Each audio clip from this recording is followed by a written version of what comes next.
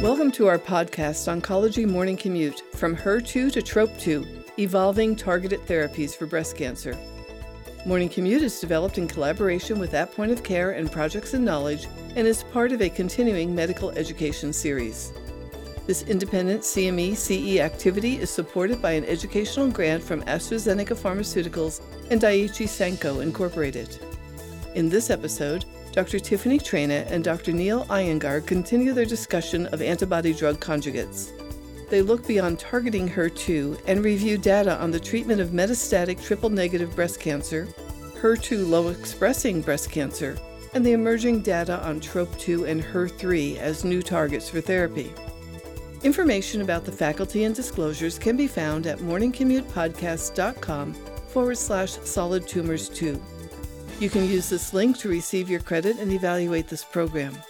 The URL can also be accessed in the episode notes.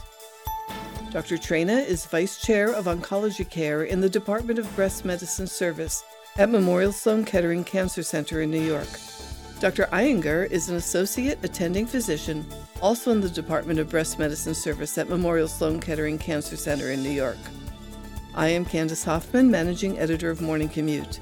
Dr. Iyengar will begin our discussion. Welcome to our second podcast on antibody-drug conjugates and breast cancer.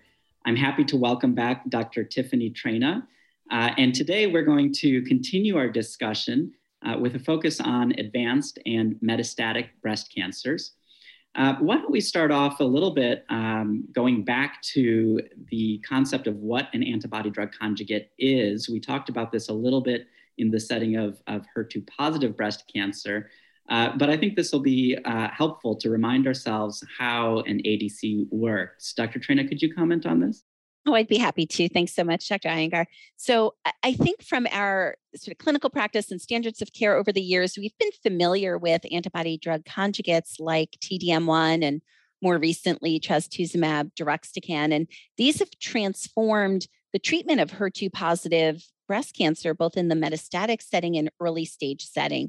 And so I do think it's worth just spending a moment or two talking about what that construct looks like. So an antibody-drug conjugate, as I think of, has three components to it. The first is the humanized monoclonal antibody. And so we've had bland antibodies treat breast cancer before, and that's what trastuzumab is, targeting HER2. And with just a bland antibody, that has the ability to activate natural killer cells and complement, and it can modify intracellular signaling. So just the bland antibody by itself can have some activity.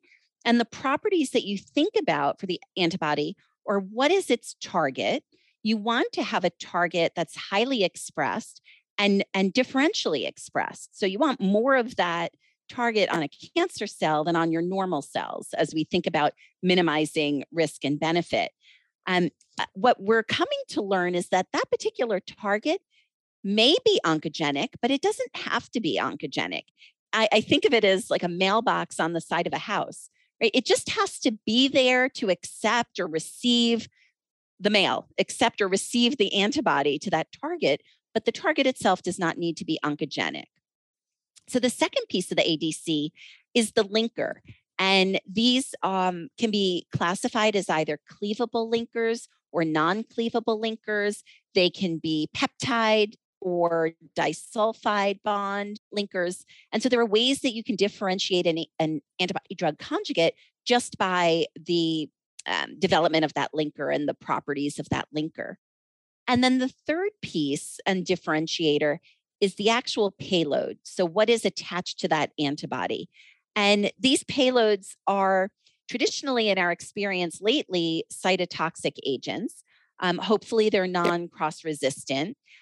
Many times what we've seen is the antibody, the payload in that ADC may not have been tolerable if it was given directly as cytotoxic chemotherapy intravenously.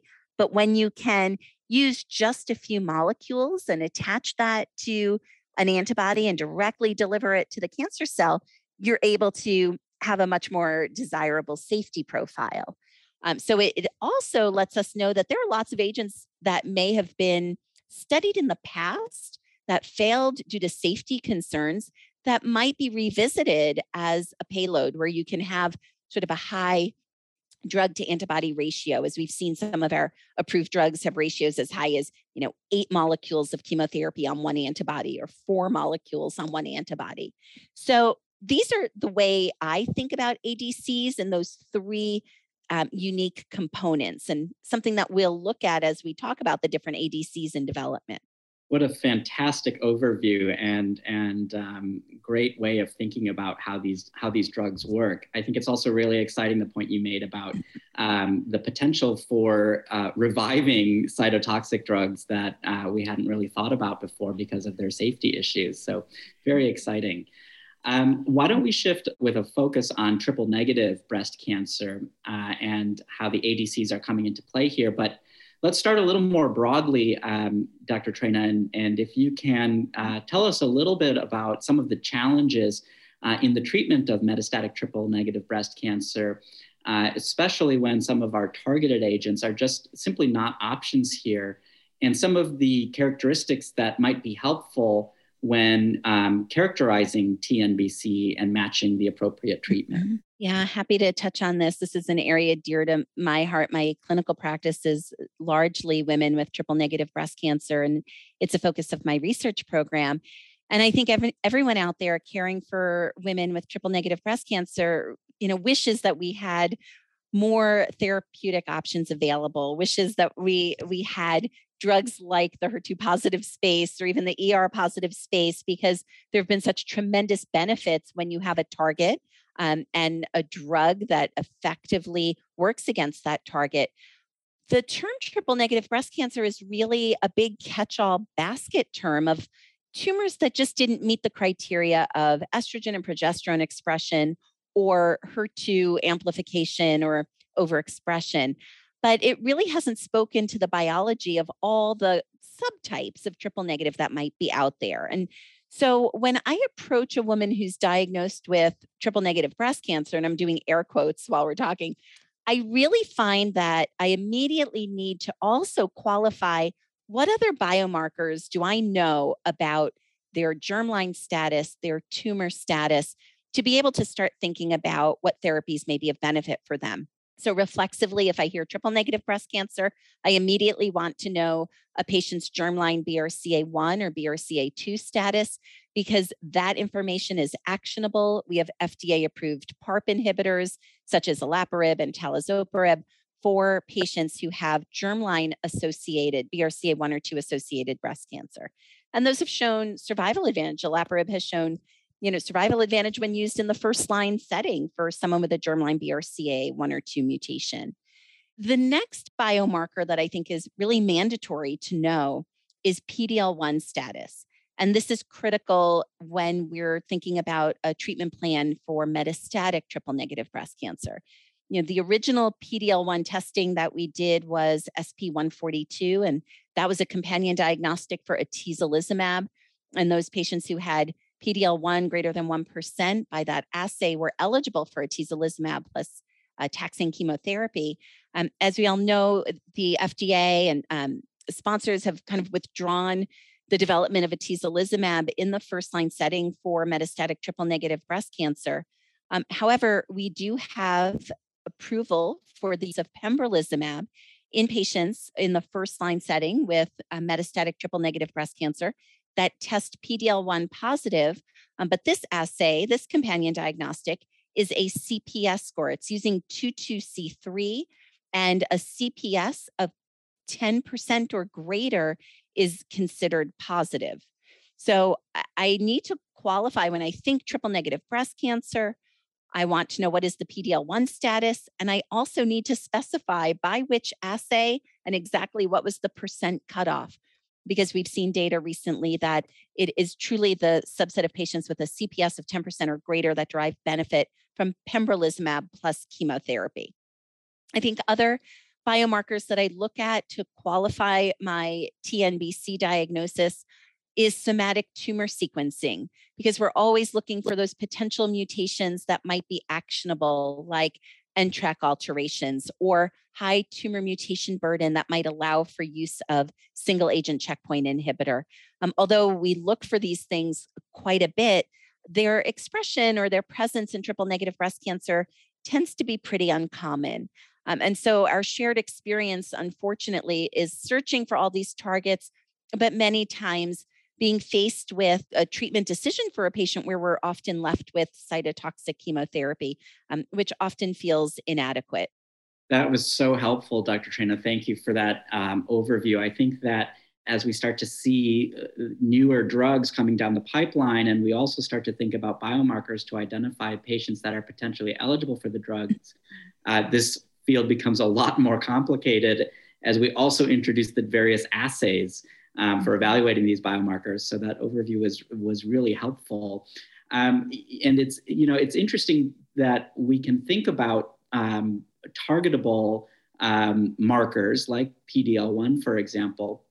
But as we shift to some of the antibody drug conjugates, some of these targets may not be as measurable. And I think we can start with TROP2, for example. Could you tell us a little bit about what TROP2 is? How is it a target? And is it something we should be looking for? And how this might impact treatment? Absolutely. Happy to talk about this. This has really transformed our options for patients with advanced metastatic triple negative breast cancer. So TROP2 is actually highly, highly expressed on epithelial cells. And so particularly in triple negative breast cancer, but there's actually also great TROP2 expression in hormone receptor positive breast cancer. And where we're finding great significance, remember I said the target in an antibody drug conjugate does not necessarily need to be oncogenic. That's really the story with TROP2. So it is highly expressed in epithelial cells and epithelial malignancies like triple negative breast cancer. And it is the target for the antibody drug conjugate sacituzumab govitecan. Sacituzumab govitecan is a humanized antibody drug conjugate. It is targeting TROP2, and it is linked with a payload SN38, which is actually sort of the active metabolite of irinotecan. And so this ADC has been studied in phase 1 in many solid tumors and had really exciting early signal in breast cancer and in triple negative breast cancer. And recently, based on the results of the ASCENT trial, which was a randomized phase 3 study, we've actually seen accelerated approval by the FDA and now regular approval as recently as April of last year, allowing for its use in the second line setting. So I'm happy to do a bit of a deeper dive if we've got the time to just sort of set the stage of what that ASCENT trial looked like. Yeah, that would be great. I think this is such an exciting development in the treatment of TNBC. If you could take us through the ASCENT trial, I think that would be very helpful.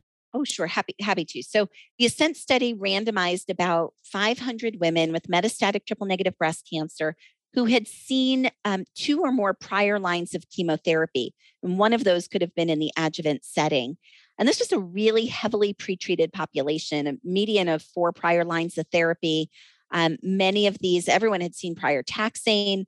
Most of these women had seen prior anthracycline and alkylator and capecitabine and platinum. So really reflecting that heavily pretreated population that we have in advanced TNBC.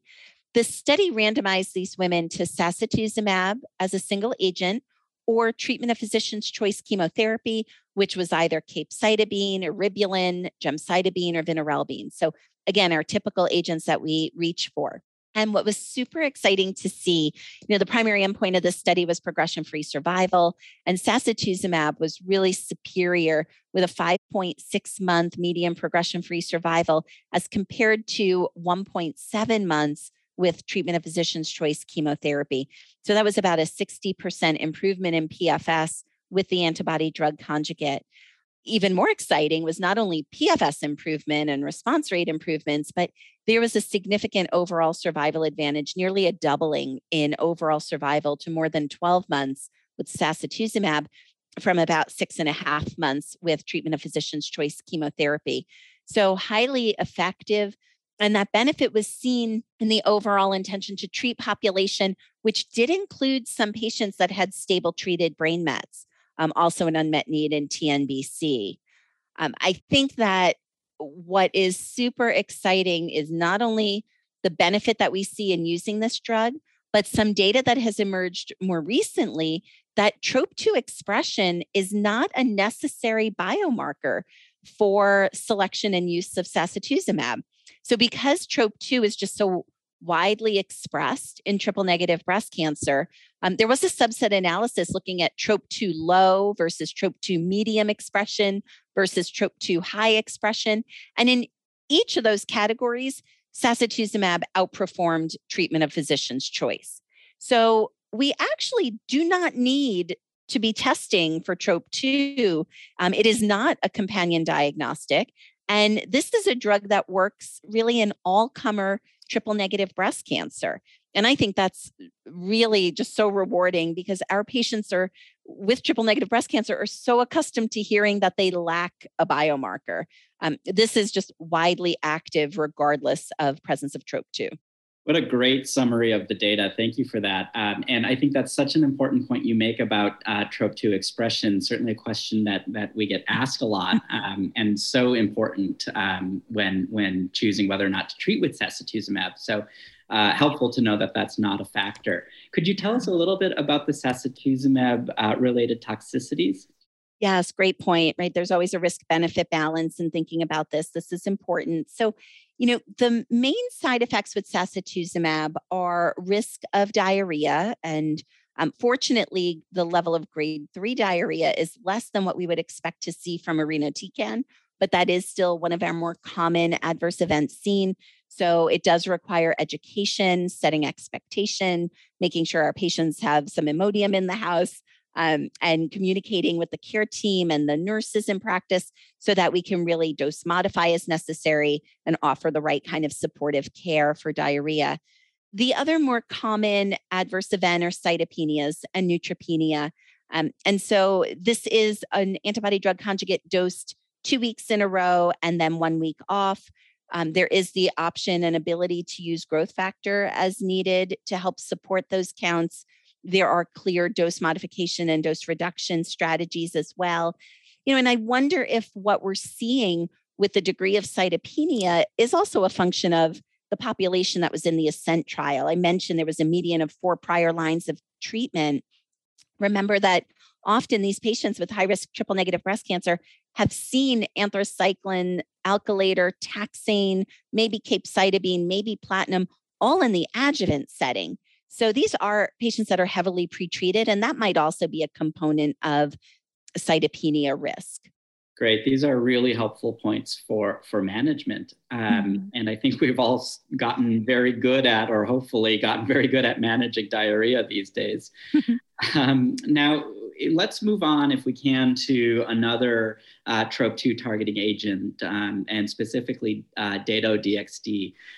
Could you tell us a little bit about this newer agent? And I think we have earlier phase data from the Tropion series of trials, specifically the PanTumor01 trial. Yeah, happy to talk about this. So if we consider the features of an ADC that I mentioned in the beginning of this podcast, that's how I'll define Dato-DXd. So the monoclonal antibody here is targeting TROP2, and it uses the linker and payload construct of trastuzumab deruxtecan, an ADC that you spoke about so beautifully in podcast 1, and that is FDA approved for the treatment of HER2-positive advanced breast cancer. So you can think of it as almost a hybrid of the T-DXd version of sacituzumab, if you will. So these data for Dato-DXd were presented from a phase 1 study that had an expansion cohort of about 40 patients with triple negative breast cancer. And so remember, in the phase 1 population, these are generally patients who have seen several lines of prior chemotherapy. In this particular study, more than 70% of patients had had 3 or more prior lines of treatment. And actually about almost 10% of these patients had prior sacituzumab. So that's interesting, right? These are folks that had a treatment that targeted the same target, but have a different payload, right? So in this study, patients just received single agent Dato-DXd. And what was really impressive was an overall response rate of about 43%. And when you look at what was the proportion of complete response and partial response, about a quarter of the patients on study had a CR or PR. And nearly every patient in the phase 1 in this cohort had some degree of disease control rate. So either objective response or prolonged stable disease. The disease control rate was around 95%. So, early times, early signal, but I think what gives us great enthusiasm is putting together what we've seen from sacituzumab, seeing the benefit of targeting TROP2, added to the real power of efficacy that we've seen from this linker and payload combination in the HER2 positive space with trastuzumab deruxtecan. So while this was just a phase 1 study of 40 patients, I think it's really encouraging efficacy data, and we expect big things in the subsequent studies that are to come. That's really exciting. And were there any particular or unique toxicity signals from this early data? Oh, sure. That's a great point as we're trying to compare agents. So if we think about how does it compare to other anti-TROP2 ADCs, in this phase 1, there were no grade 3 diarrhea or neutropenia events, but it does have a unique different side effect profile. Interestingly, there was about 13% grade 3 stomatitis or mucositis, right? So something different that we don't typically see so much with the other ADCs, something that we are experienced in managing from our use of other, TKIs and targeted therapies. So definitely need to be aware of stomatitis risk. There was about 4% grade 3 fatigue, and also a rare about 4% experience with grade 3 anemia. But in general, a well-tolerated antibody drug conjugate, and we hope to see more. Actually, there's a first-line study, randomized first-line study that is launching soon, looking at Dato-DXd in the first-line setting for patients with metastatic triple-negative breast cancer, irrespective of TROP2 status. So that's something to watch out for, as well as a clinical trial looking at Dato-DXd in hormone receptor positive HER2 negative breast cancer. So this is something to keep an eye on. Very exciting. Very exciting. So, we have a few minutes left, and we've been talking about triple negative breast cancer, but I think it's also important that we talk about a new sort of subgroup that we're all starting to recognize, right? And that's HER2 low expressing breast cancers. Could you tell us a little bit about this subgroup and some of the active agents for this group? Oh, absolutely. I think our language is becoming quite complicated, and there may be a day where we're not able to just use the shorthand of triple negative breast cancer. We really need to be more precise. So not unlike in the ER positive world, where we are now describing an ER low subgroup of 1 to 9%, we are starting to carve out a definition around a HER2 low subgroup of patients. And these are tumors that test either 1+ by IHC or 2+ for HER2, but lack amplification on FISH. So somebody that we would have previously just called HER2 negative, I think now we need to be explicit and define, are we talking about HER2 0, HER2 1+, or HER2 2+?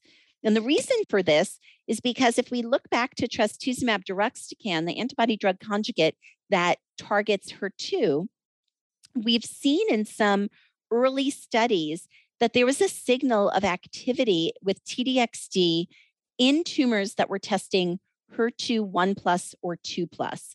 And this was actually quite provocative. So the HER2 low category, whether ER positive or ER negative, had a response rate ranging from about 33% upwards of 54% in those that were hormone receptor negative HER2 low. So that's really intriguing. And the thinking is that, again, you need enough expression of a target for that antibody to bind. And then if you then have a cleavable linker and a payload that's able to diffuse around, you get a little bit of bystander effect, and you can have activity, in a tumor that otherwise really doesn't have HER2 positivity by our traditional definition. So this early observation that our colleague Dr. Modi has presented on previously actually inspired randomized trial Destiny Breast 04. And that's a randomized study of TDXD versus treatment of physician's choice in patients with HER2 low metastatic breast cancer, either in the second or third line setting. And also building on that idea that HER2 low may be enough for efficacy for TDXD, there's another study called Destiny Breast 08. That is for patients with HER2 low tumors, and it's looking at combinations of trastuzumab deruxtecan with either targeted therapies like capivasertib or IO agents like durvalumab or other cytotoxics like TDXD plus capecitabine. So a lot of interesting work going on in this space and something to keep an eye on, because we may now need to say, instead of TNBC, really discuss and describe in your notes, and as you think about your patients, what are their biomarkers? What's the degree of ER? What's the degree of HER2? How are you testing it? What's their PD-L1? What's their germline status? What other somatic mutations are there? What's their AR status? So that we can start to paint a picture of what therapeutic options do we have for these patients. Really exciting and so important to start to really differentiate our clinical populations like that as we start to see these trials in these specific groups. And maybe in our last minute or two, you could briefly mention HER3. We haven't really talked about HER3. Are there drugs coming down the pipeline? Are we looking at trials targeting this member of the HER family? Yeah, definitely we are. So HER3 actually has a role in tumorigenesis, as you mentioned also nicely in podcast 1. HER2 often dimerizes with HER3. And so it is important for then triggering downstream signaling within the cancer cell. And so there are antibodies targeting HER3 with drug conjugates. And one that has been in study is U3-1402 or patritumab. I'm not sure I'm pronouncing these right. It's kind of a mouthful. But this is a drug actually that we've studied in breast cancer, both in triple negative breast cancer and in hormone receptor positive breast cancer. And it is even further along in lung cancer as well. So looking at HER3 as a potential important target is definitely ongoing. And there are other antibody drug conjugates as well in TNBC that are in development, like LIV-1 and even enfortumab vedotin that's targeting Nectin-4. So I think this idea of antibody drug conjugates is really here to stay and creates so many opportunities when you think about the different ways that we could differentiate by target and by linker and by payload. Very interesting. And let's put this all together. You've really outlined some very helpful and useful data here. So when you're thinking about selecting agents for your patients, how do you select patients for your agents? Maybe you could give us a little bit of a algorithm as best you can, although things are changing rapidly, for how you treat your patients with TNBC or any of these subtypes. Oh, sure. Yeah, that's a little bit complicated these days, but I guess we have to keep in mind what drugs our patients saw in the early stage setting. And these days with Keynote 522, a lot of these high risk patients with TNBC would have seen ACT, carbo, pembrolizumab, and then possibly even in the adjuvant setting, additional pembrolizumab and maybe capecitabine. So understanding what their disease-free interval is and tempo of their disease is important. But when I'm faced with a patient with metastatic TNBC in the first line setting, I want to know their PD-L1 status and their germline BRCA status. For those patients that are PD-L1 positive, my approach is getting them a checkpoint inhibitor, getting them pembrolizumab in combination with chemotherapy. We know data suggests that using that checkpoint inhibitor earlier has greater benefit. Although what we really don't know now is how a checkpoint inhibitor in the first line setting is going to behave if a patient saw adjuvant pembrolizumab. So that's a big unanswered question right now. But generally, my first line treatment would be checkpoint inhibitor plus taxane or platinum for those patients with PD-L1 positive tumors. If they are PD-L1 negative, our first line setting, I mean, honestly, a clinical trial is always appropriate. Otherwise, first line is cytotoxic chemotherapy, often taxane or platinum. It is worth noting if that patient has a germline BRCA mutation, I'm reaching for a PARP inhibitor in that first line setting, because I think I mentioned earlier the subset analysis of olaparib, when used in the first line setting for patients with germline mutations, was associated with an overall survival advantage. Once we get past first line, I find that I'm reaching for sacituzumab earlier. Its indication is in the second line setting if patients saw adjuvant chemotherapy. And so sacituzumab is often coming in there in that second line space. Again, obviously, clinical trials are encouraged because we still have a long way to go in improving outcomes here. And I would really strongly urge somatic testing to find those potentially actionable mutations to help even prioritize one trial over another. But I would say that that's sort of my approach to date. Obviously, we're also really invested in research in the androgen receptor and triple negative breast cancer. And at our institution, we routinely test for AR and have clinical trials for patients with AR positive TNBC as well.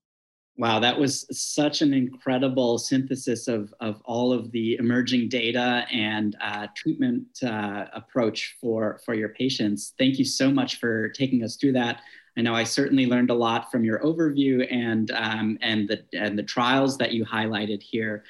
It's been such a pleasure hearing from you, Dr. Traina, and thank you to everyone for joining us. I hope everyone was able to take away some knowledge from the great points that Dr. Traina made, and thank you again for joining us. Thank you. Thank you for joining us today. Remember, to receive your credit and evaluate this program, please visit morningcommutepodcast.com/solid tumors 2. Look for all of our podcasts on your favorite podcast streaming services.